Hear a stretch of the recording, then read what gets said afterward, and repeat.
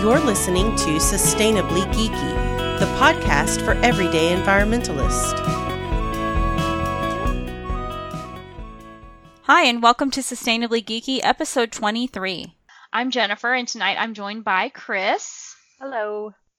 And Dr. John Nielsen Gammon, who is the Texas State climatologist.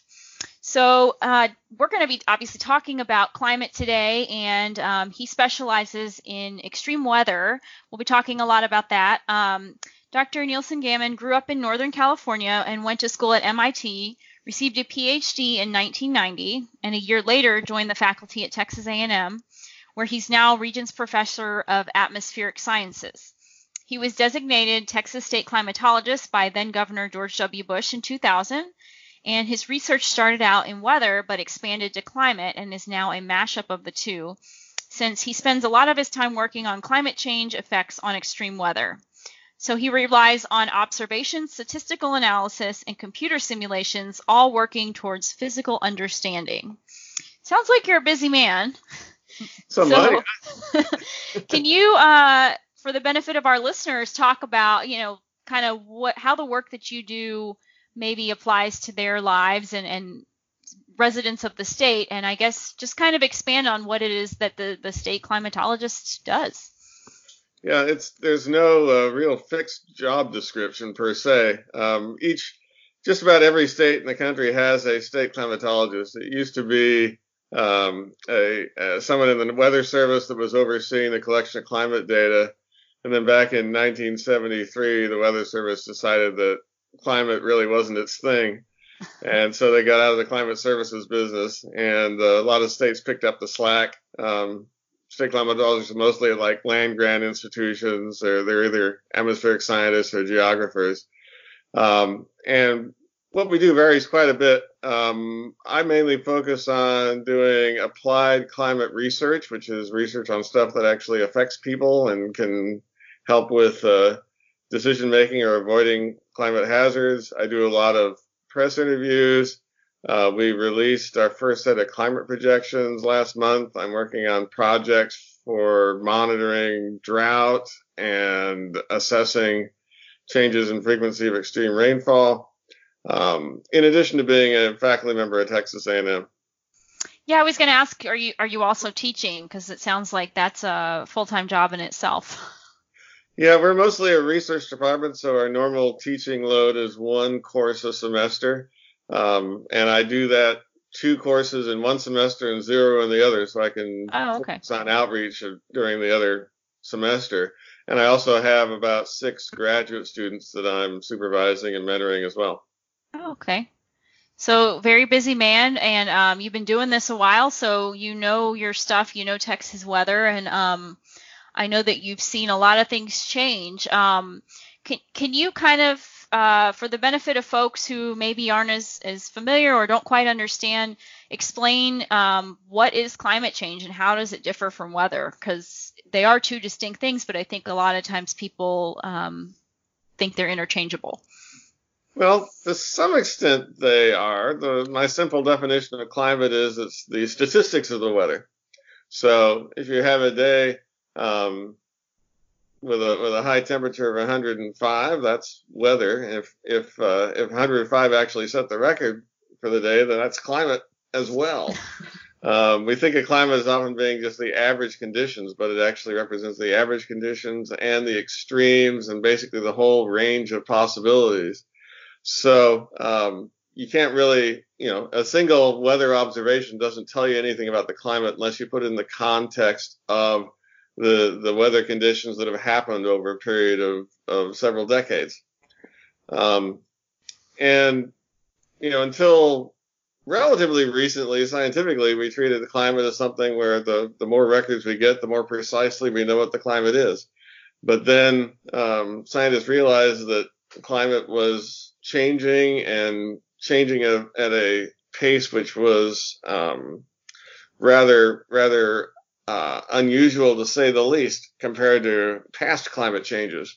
And so when we talk about climate change these days, we're really talking about the change that's going on right now associated with the warming of global temperatures and all the things that go along with that. Yeah. So someone saying, it's cold, it was cold this winter, or it snowed, there obviously climate change isn't real. That's where you draw the distinction of, no, that was weather. It was cold in the winter because it's winter, but the average temperature or the average, weather patterns are shifting year to year, even if it's a little bit at a time, kind of. Yeah, if you're talking about climate change, then you're looking for trends in the weather, and of course scientifically you're looking at what's causing those trends. There's not much variation from year to year in the average global temperature. I think this year's temperature was maybe something like 0.05 of a degree different from the previous year's global temperature, something like that. But as you get down to smaller and smaller scales, the variability goes up tremendously. So that if you took at the average conditions where you're living last year, that could be different by 2 or 3 degrees compared to what happened the previous year. And it's almost just as likely to be up than down. So you have to look at a longer period of time to actually tell whether there's a trend going on. Yeah, that makes sense. You mentioned the global temperature, and we hear a lot about this 2 degrees. We're 2 degrees away from basically the point of no return. Can you speak to that? I guess, what is the significance of that, shift, whether it's 2 degrees or you think it's a different, variation? What will that signify, or what will that kind of trigger if we get to that point? Yeah, well, the way I think about it, 2 degrees was specified as a target basically by the international community, because basically they needed a target. You can't achieve a goal for limiting climate change unless you specify what that goal is. And 2 degrees makes sense for a lot of reasons. It's probably about as hot as it got during the last interglacial period before we had the most recent ice age. So it's not something that the planet hasn't experienced fairly recently being 120,000 years ago. Scientifically. But no matter what threshold you pick, the impacts in terms of the impacts to society, impacts to the natural environment, and all of that are going to be smaller if you stay below that level than if you exceed it. A few years back, people started thinking that, well, maybe 2 degrees actually gives us impacts that we really don't want. We want to avoid it. And so the international community with the Paris Accord said, well, okay, we're gonna keep things under 2 degrees, but we're going to really try hard to keep it under 1.5 degrees. And then that caused as part of that, they turned to the scientists and said, we'd really like to keep it under 1.5 degrees. What difference would that make, and how can we go about doing that? And the difference it makes is, well, basically everything has less harmful effects. There's smaller impacts from climate change. And as far as how you do it, the answer was, it's probably not going to happen. It's really difficult to keep things under 1.5 degrees. But don't be dismayed by our likely failure to reach that target, because every little bit we do to reduce climate change reduces the impacts, and the impacts go up exponentially as temperatures go up. So holding temperatures down a little bit has a really big beneficial impact. Holding down a bit more helps a lot. Holding down a bit more helps even more, but not so big a change. That last bit from 2 degrees to 1.5 degrees is the least consequential half-degree change in that whole scale. Interesting. And just for the benefit of our listeners, when we're talking degrees, we're talking in Celsius, not Fahrenheit, correct? Yeah, we're talking. So that's why. Yes, and We're talking about global average temperatures. So the average change in degrees Fahrenheit on land where people live is going to be something like 2 to 2.5 times the global Celsius temperature change.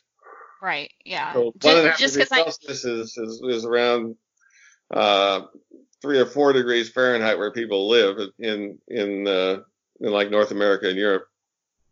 Yeah, I know a lot of times people hear 2 degrees, and if you're in the Fahrenheit mindset, you think, oh, that's not much, but we have to remember Celsius jumps a little bit more than the Fahrenheit. So yeah, one day it starts making seeming like a lot bigger changes. We talk about the number of days where we exceed 100 degrees Fahrenheit in the summertime. That's a pretty significant threshold. People start thinking, damn, it's really hot when it's 100 degrees.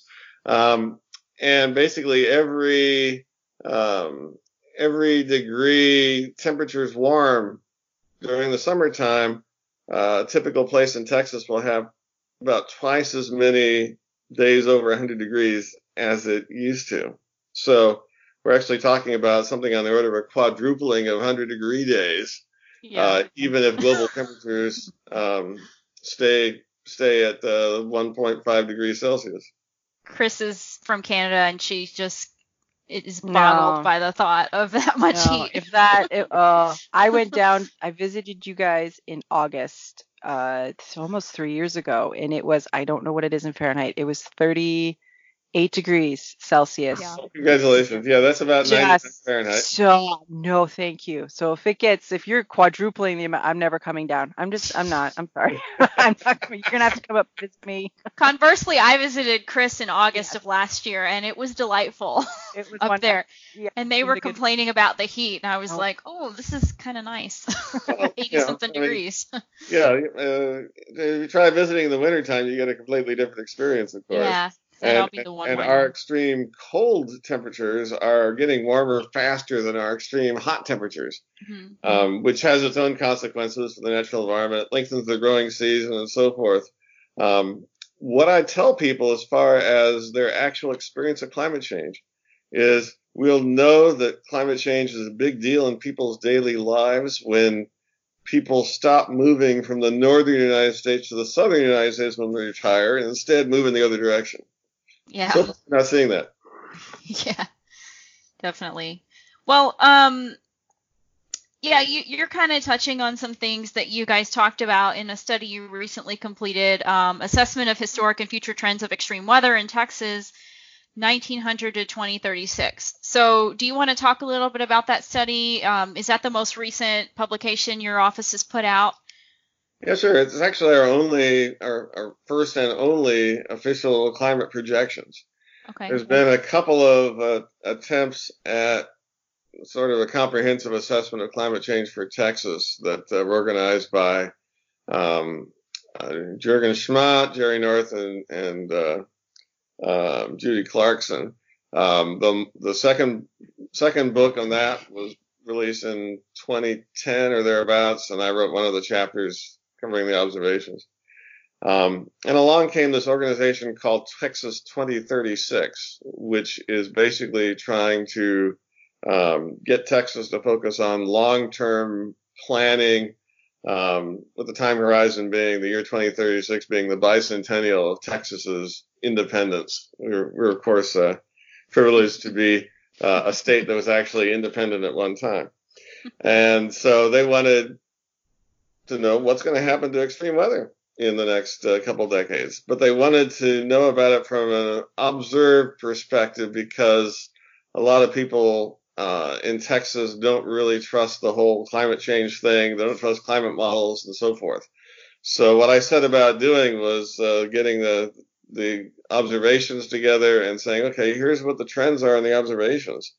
And, 2 decades from now, there's not going to be much of a change in the super tanker that's climate. We're going to continue warming no matter what we do to carbon dioxide emissions over just a couple decades.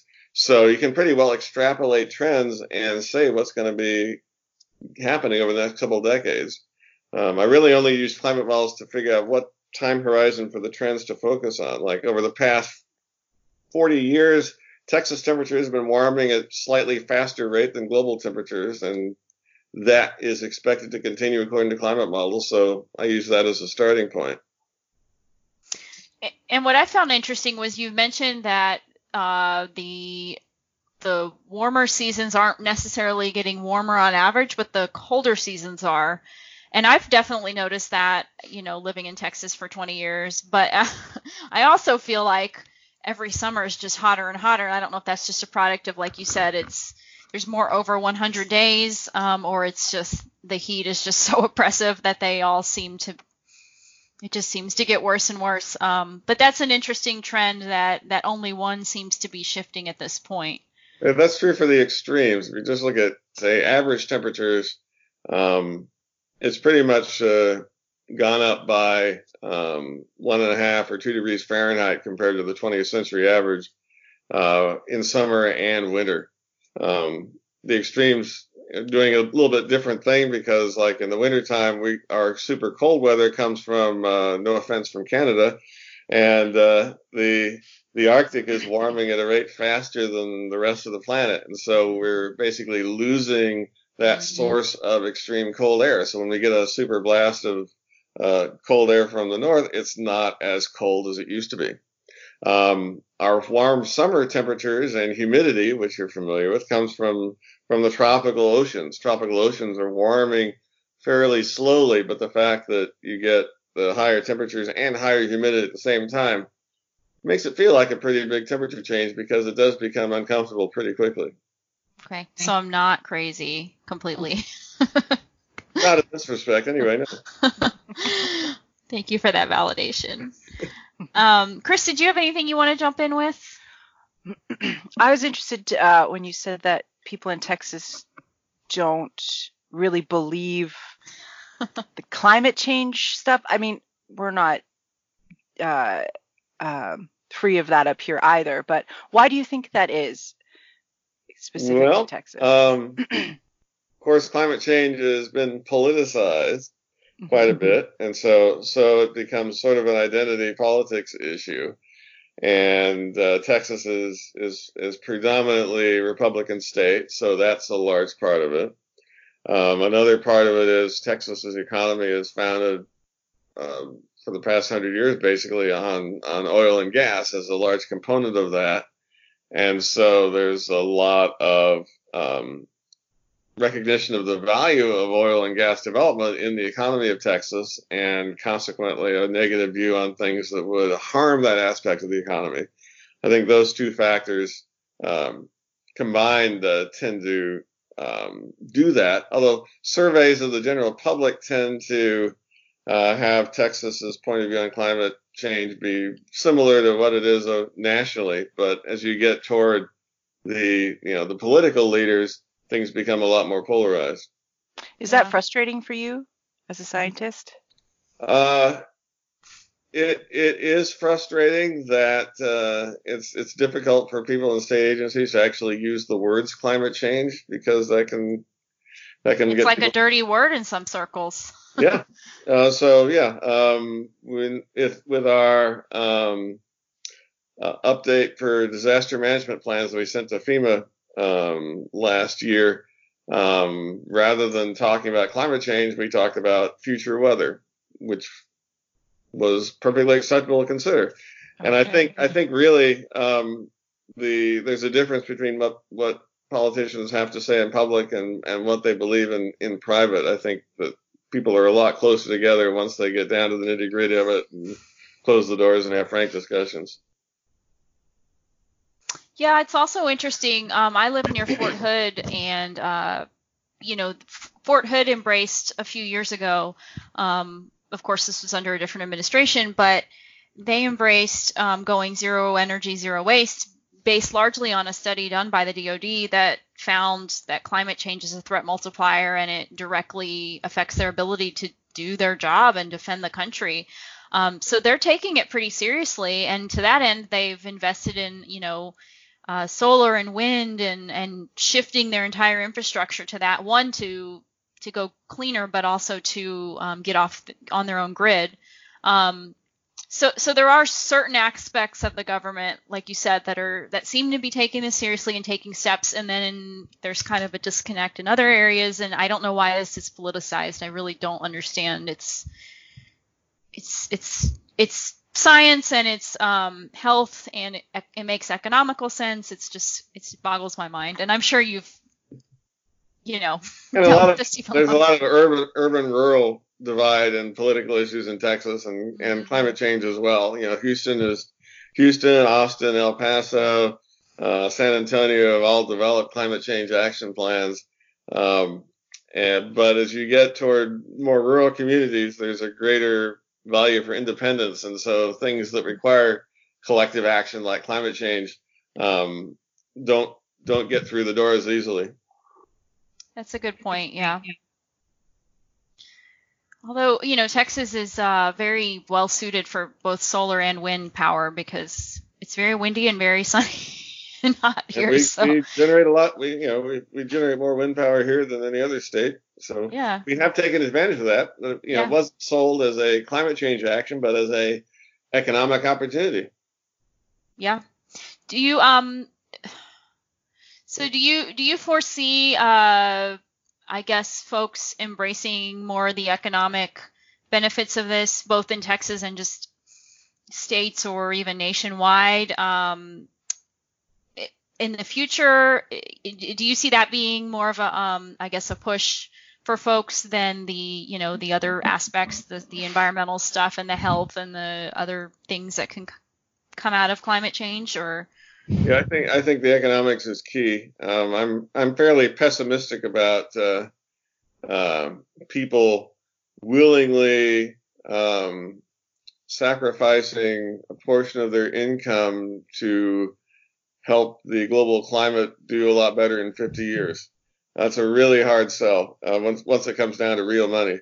But once we get the technology to the point where it's easier and cheaper to use energy sources that don't emit carbon dioxide and so forth, or change the economics of it so that carbon dioxide emissions aren't an externality, as the economists call it, then people don't have to do the right thing because it's the right thing. They do the right thing because they're always trying to make their dollars go farther.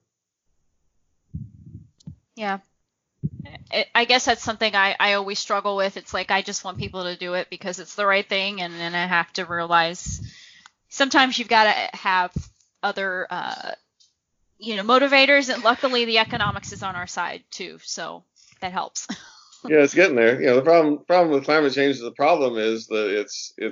it requires broad action across all of society. It's something where the benefits are way down the road for the most part. It's something where people can't really see it happening. And, people tend to agree that climate change is a big issue, but if you try to rank it compared to other issues, there are always going to be several things that are higher on the list. Obviously, COVID-19 is pretty darn high on everybody's list right now. Right. We're to see how that perception of COVID-19 has evolved compared to how perceptions of climate change have evolved over a much longer time.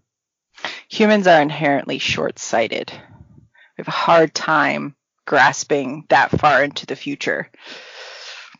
That's true. Yeah. Yeah, Chris and I were talking a little before the show about how this self-quarantine and just complete lifestyle shift has kind of forced us to not do a lot of the things we were doing before to be more sustainable. I mean, whether it's products you can find in the store or you can't bring your own containers, or like here the recycle center shut down, so I'm hoarding recycling right now.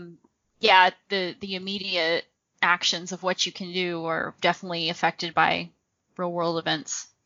And and like climate change, the COVID-19 is having impacts far beyond what you'd imagine. We're still understanding what goes on with it. Like, people aren't driving much, so air pollution is way down, and so people aren't going to experience as many deaths from air pollution or from car accidents. This is not the way you want to lower those, but it has that impact. I saw a study recently looking at why car accidents or fatalities on the road declined dramatically a few years ago nationally, and it turned out to be because of the recession. Young people weren't driving as much. Interesting. Yeah, I was actually going to ask you some of the environmental impacts of this pandemic. I mean, obviously it's not the right reason, like you said, or the right thing that we wanted to be causing it, but we are hearing, there's a lot of there's less greenhouse gases in the air. There's places where animals are returning and things are kind of starting to flourish. Nature's kind of reclaiming a lot of places. Which is an interesting phenomena, but obviously it's not going to last. I just am curious as to your take on all that, or how, significant you think that could be in maybe changing people's views in the future as to getting serious about some of this stuff. Yeah, I think it'll be, it's interesting to see how this all plays out with respect to people's views of different roles in society. People are saying, the federal government needs to do more, should have done more. A lot of that is true from my perspective, but in the meantime, there's no single obvious correct course of action for policy. So we see different states doing different things, different countries doing different things. And it all involves this challenging trade-off between how much you reduce the growth of COVID-19 and how much you suppress the strain on hospitals versus how much you reduce the growth in unemployment rate, reduce the expansion of hunger in society, and nobody knows really how to pull off that balance. We don't even have the hard data to figure out how to do that. Yet people are thinking, well, it's obvious we need to do this, we need to do that. Compared to that, the science of climate change is way advanced. We've had economists, scientists working on this for years. We have very concrete ideas of what needs to be done. And I think once we get out of the pandemic mode, people realize we had to make a lot of decisions on the seat of our pants during COVID-19 because we didn't have good data. Climate change, we've got the data. We just need to act on it. Yeah, I hope that's the case. I mean, we're seeing a big shift in a lot of things, the way people look at the world, and I really hope that they do start to value science more and take the actions that all across the board that need to be taken, both for the pandemic and after. So it's a very good point. Well, I want to talk a little bit about extreme weather, since that's one of your specialties, and I guess just kind of what's causing it and what are some examples. I mean, I know we see these wildfires are getting worse every year. We're getting more Cat 5 hurricanes and other, like floods and droughts, and everything's just seeming to happen more and more. 10-year floods are happening, or 100-year floods are happening every 10 years or less. And it seems like every time we turn around, we're just getting hit with another big thing. So can you kind of explain how some of that might be impacted by climate change and what we can kind of maybe expect for the future, if you have an idea on that? Yeah, sure. Then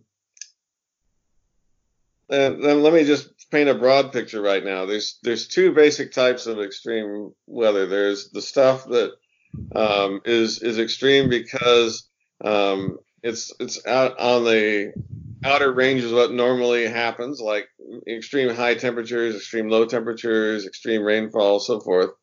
And then there's things that are extreme weather just because they're weather phenomena, but that automatically are unusual or devastating, like hurricanes, tornadoes, that sort of thing. So climate change is shifting the averages of everything. And so that automatically is going to mean that we'll see more extremes on one end of the scale and fewer extremes on the other. So we right now we're about twice as likely to set a high temperature record as we are to set a low temperature record because that shift has happened. And you might think, well, okay, so that just means the proportions change. We still have the same number of records, but actually, as time goes on, the high temperature records get more and more likely to happen, but you can't get low temperature records below zero frequency. There's a limit to how few you can get.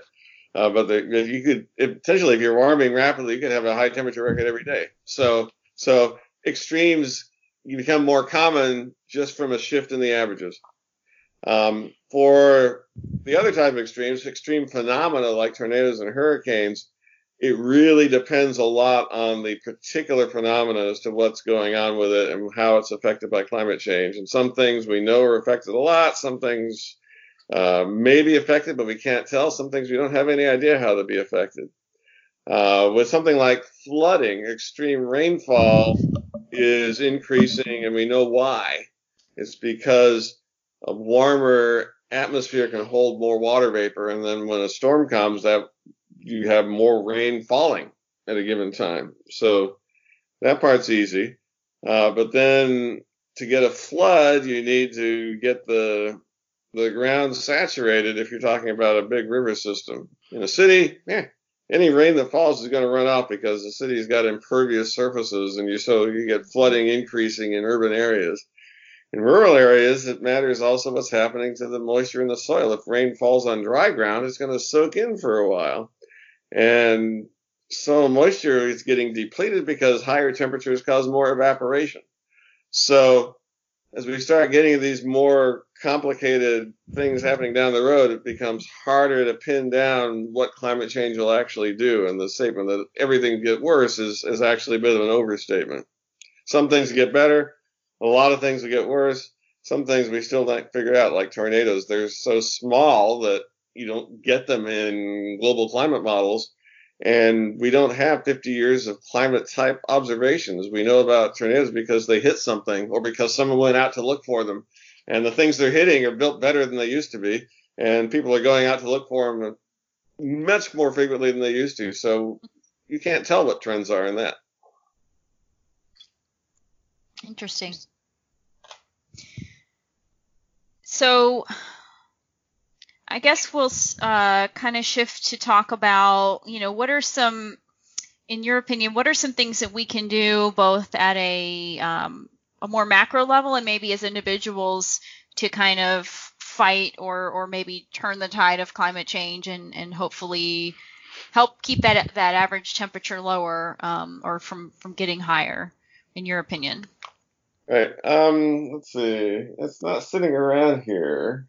And so it's hard for me to recommend the book when I don't remember the author or the name of the book, but it was a really good book. I'll see if I can look up when you're asking a question. But it was written by a guy who is actually an economist in Vancouver, British Columbia, who did a lot of work on the BC cap and trade market and the whole bit. But he made the point that, people can do what they want to, and it's really not going to change things until we get policies in place that produce the economic incentives to do things. The bottom line, most important thing people can do is get leaders that see the climate change problems the same way they see them, and to the extent they don't, change public opinion or opinions of politicians to move things more in line. And that means, voting, means protests, it means talking to your neighbors, means doing podcasts, it means changing the attitudes of people so that we have a different consensus. Yeah, that's something that has kind of been repeated, I think, in a lot of our shows and just things that we've read and seen, is that you can make incremental changes individually, but really it comes from the policy and the collective action that governments or groups of people try to make. So. Yep, and people can collectivize their action. A lot of people doing the same thing has an impact.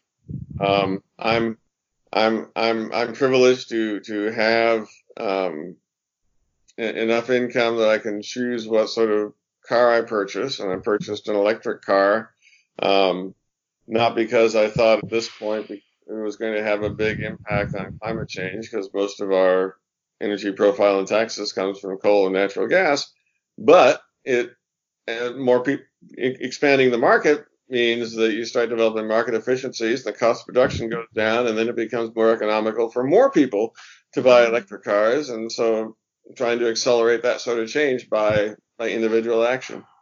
And that's not political, but it's still doing something with a broader impact on mine rather than just what it's going to do for my own carbon footprint. Yeah, that's a good point. We're not we can still do things that make a difference because they also affect the economy and therefore will have a ripple effect hopefully down the road. Yep, we make our choices as to what products we buy and what companies we encourage to make more profits. And there's a lot of companies now that are moving toward a zero carbon footprint and that sort of thing. Mm-hmm. And I don't know to what extent it's individual investors or mutual funds that are driven by individual investors, but it's not something they would be doing if there wasn't, an impact on their bottom line that was favorable because of it. And I think that's because of the shift in public attitudes that's going on. Yeah. Whatever it takes, man. Whatever gets them to do the right thing, right? Right. Chris, did you have any other questions or comments? I just love listening to you talk. I could listen to. Do you have a TED Talk or something we can listen to after this? Well, he's probably teaching virtually now. There you go. Yes, and I like how you mentioned we can vote with our dollars too. So it's not just political action we can take, but it's also voting with our dollars in those purchases that we need to make, like a car. We also have to look at getting a second car or change out the one we've got because our children are now teenagers and if the car's too small. So what does that look like? And we are looking at electric because of people who are now more interested in it's a cheaper technology now and there's more stations set up. My husband's got one at his work for an electric car. So voting with your dollars is huge. And that's probably one, if you don't feel comfortable voting or you don't know a lot about, like I only voted for the first time like 4 years ago because I wasn't interested in government, but I was very big on voting with my dollars. So if you feel empowered anyways, definitely you have that power to vote. Absolutely.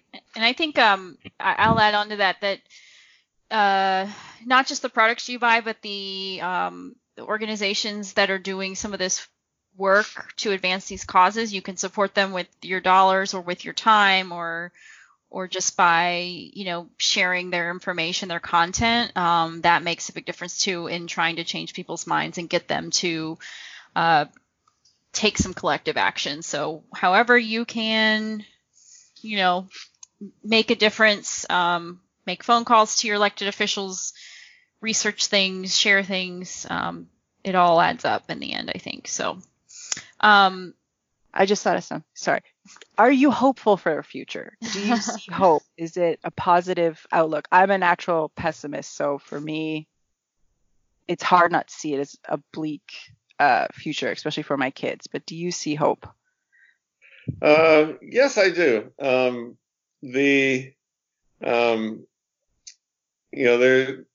things that worry me the most are the things that I don't know about. We're putting the climate on a track that's outside of not just human experience, but experience of the planet for the past several million years. We're doing it at a time when we've also fragmented ecosystems, and so it's going to be hard for the natural world to catch up on its own. But we have the capacity to help the natural world. Our abilities to accomplish things have been growing rapidly, grown tremendously over the past century. So we'll have the technological ability and financial ability to do things that we wouldn't be able to do today. So even though climate change will have human costs and natural costs, we'll still be very resourceful and still be able to deal with the consequences that I can foresee. It's the consequences I can't foresee that I worry about because I can't be as confident about those. But there's nothing that to me says we're screwed. Okay. We're stuck with climate change. Mm-hmm. And a lot of individuals are going to be screwed by climate change because suddenly their house, which used to be outside of the 100-year floodplain, is now in the 100-year floodplain, and that means their home value is now below the equity they have in it, plus they have to pay twice as much for insurance. That's where climate change is impacting individuals. It happens with these boom, boom, boom, here, there, individually, rather than all of society being affected simultaneously like it is with COVID-19. And that makes it harder to see, but it's going to be a real cost. But if we help people through those costs, we really haven't figured out how society is going to help people who are impacted by climate change. If we can do that, we'll be a lot better off. Okay. So to piggyback on that, this is a question that Jen, our other cast member who isn't here today, sent in. In what you've seen within your colleagues, or your circle of colleagues, do you think climate scientists have transitioned more from warnings to prevention to preparedness? Do you think that there's more of an alarmist, well, we're beyond the point of repair and we need to just fix what we're going into? Or do you think there's still some measure of hope that, yeah, we're going to, we can prevent this, we can get through it, and we can do better? Well, there is anything we do to reduce climate change will reduce the costs. So, like I said earlier, it's not a matter of needing to hit a certain goal or else really bad things happen. Anything we do to reduce the ultimate magnitude of climate change helps. Just like COVID-19, anything we do to reduce the peak number of deaths helps. We can set a target, but that target doesn't mean much. Every single death avoided is a death avoided and less strain on the healthcare system. And climate change is like that in the sense that most of the impacts we see happening get gradually worse as climate change gets worse. So there's no point at which we should despair because there's always the opportunity to improve things. In terms of how we do it, I'm a climate scientist, so I don't really know. I can talk about what's been going on. I can talk about why it's happening. I can talk about what possibilities exist as to climate change impacts. But in terms of the appropriate solutions for it, that's outside of my discipline. I can only talk about it as a very interested observer of that aspect of the problem. But I don't know of people working on solutions who have gotten discouraged either. Well, that's good. Mm-hmm. It's encouraging. Yes. Yeah. Well, do you have any additional resources that you would suggest for our listeners? Books, podcasts, documentaries, anything you would share with them to learn more about all this?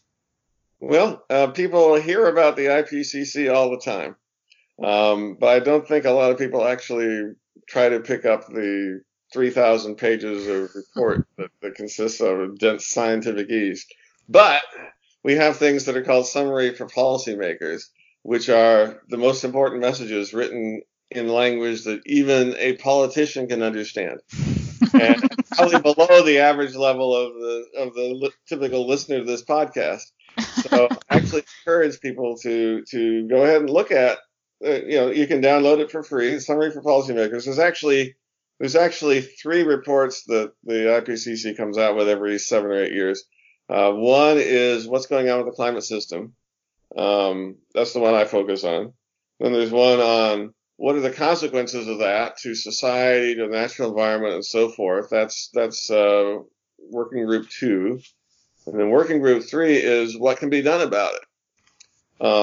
And it's a tremendous resource. It's very rare that you've got hundreds to thousands of scientists worldwide working on producing the best possible document to serve society. Mm-hmm. And I don't think people take advantage of that resource near enough. To be amazed at how deeply people are thinking about the problem and how many opportunities there are for solutions. Yeah, that's a great suggestion. And just for those at home, IPCC, that stands for International Panel Climate. Very close. Something like that. On climate change. On climate change, that's right. C.ch. CH stands for Switzerland for reasons I don't understand. Okay. IPCC summaries for policymakers. I admit I have not delved into the report myself, but I have read articles on it and summaries, and I know that a lot of folks reference that a lot. So that is a great resource that I'll have to get better at reading. All right. Well, I guess at this point we'll kind of transition into our green life hack. And I don't know if that would have been your green life hack, but this is essentially where we talk about something that we can do or that we're doing or we recently discovered to just kind of help us live more sustainably. So Chris, do you have a green life hack today? I have sort of something. It's not like an actual product or anything like that, but if you don't know, and I know there's some people who don't, if you don't know how to cook or bake, it's a perfect time to learn how to. Learning to feed yourself and just making, even like for me, my stress relief is baker, and so is my daughter. So we've been eating a lot of cookies lately. But if it came down to it, we can cook for ourselves and we can bake for ourselves and we can make bread. We don't have to go out and get it. We can save that product for somebody who doesn't have time, doesn't have the resources to bake for themselves. They can go to the store and pick it up. So yeah, just if you can, if you're interested, just learn how to maybe cook yourself a simple dish or learn how to make bread. It's really easy. It's really not that hard. It's like 5 ingredients. And the oven does most of the work. Well, that kind of goes along with mine, which was I, for the second year in a row now, have a garden, and I've had a lot more time to devote to it. I was telling Chris earlier, I have spent, pretty much every day at some point in the day I've been in the garden looking at things, and it's weird because I just will stare at stuff and try to remember what it looked like yesterday and see if it's grown a little centimeter or two. But gardening for me has been a big stress reliever. It's also been a cause of a lot of stress, but if you garden, you understand that because there's always something to fix or plant or figure out the solution to why it's getting eaten up. But it's very rewarding, and I feel more self-sufficient knowing that in a few weeks or months I'll have stuff that I can just go out and grab and eat. So that's my green life hack is, consider starting a garden or even just a plant or two.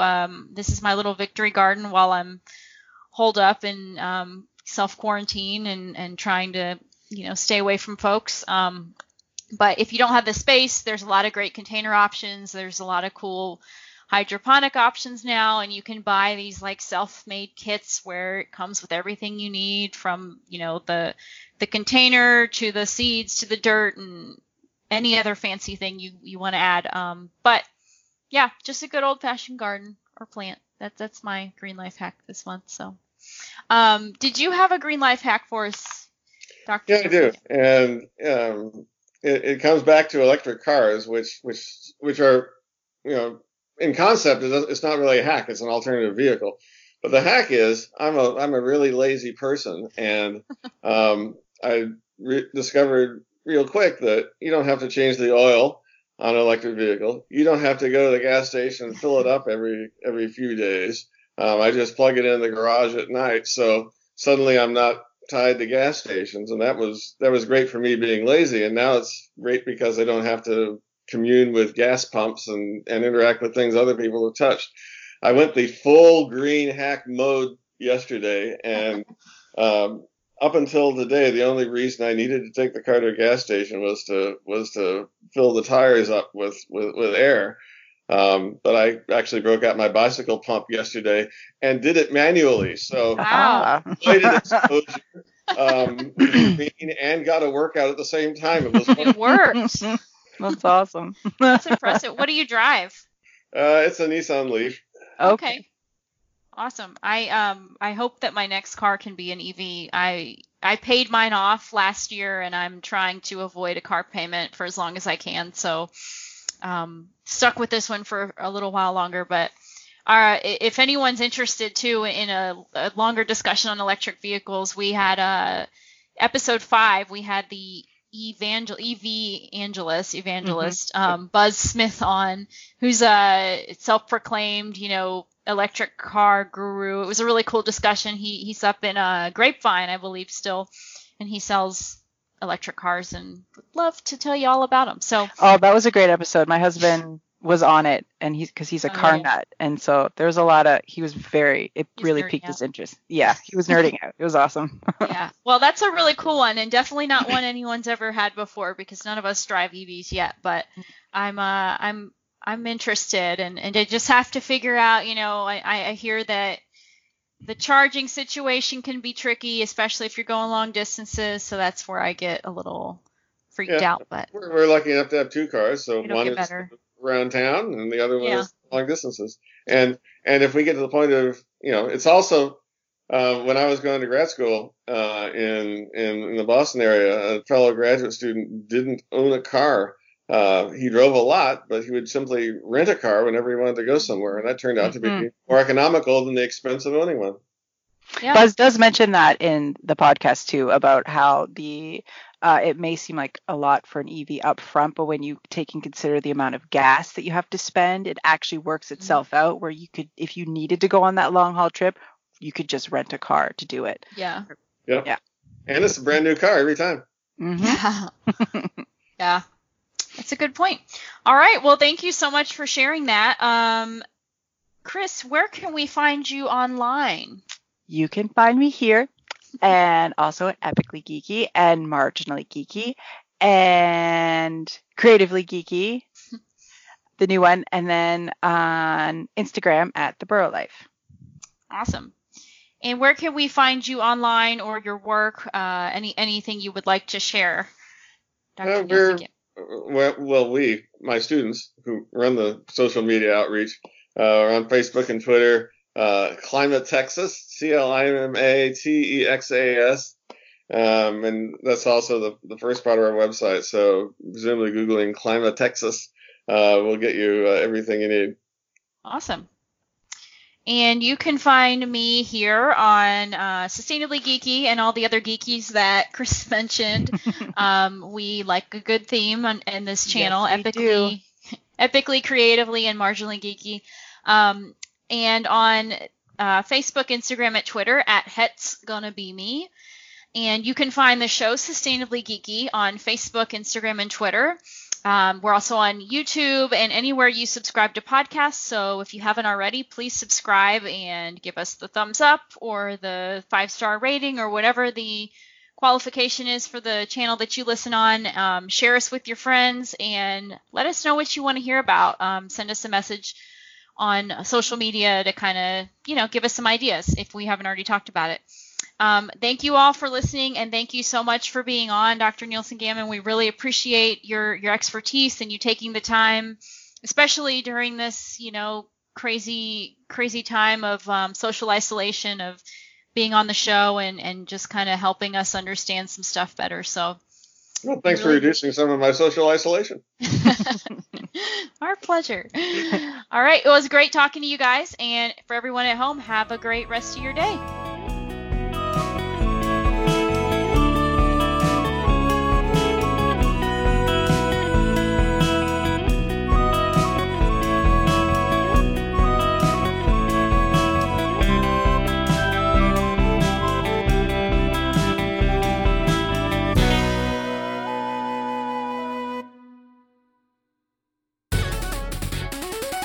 This has been a presentation of the Epically Geeky Network.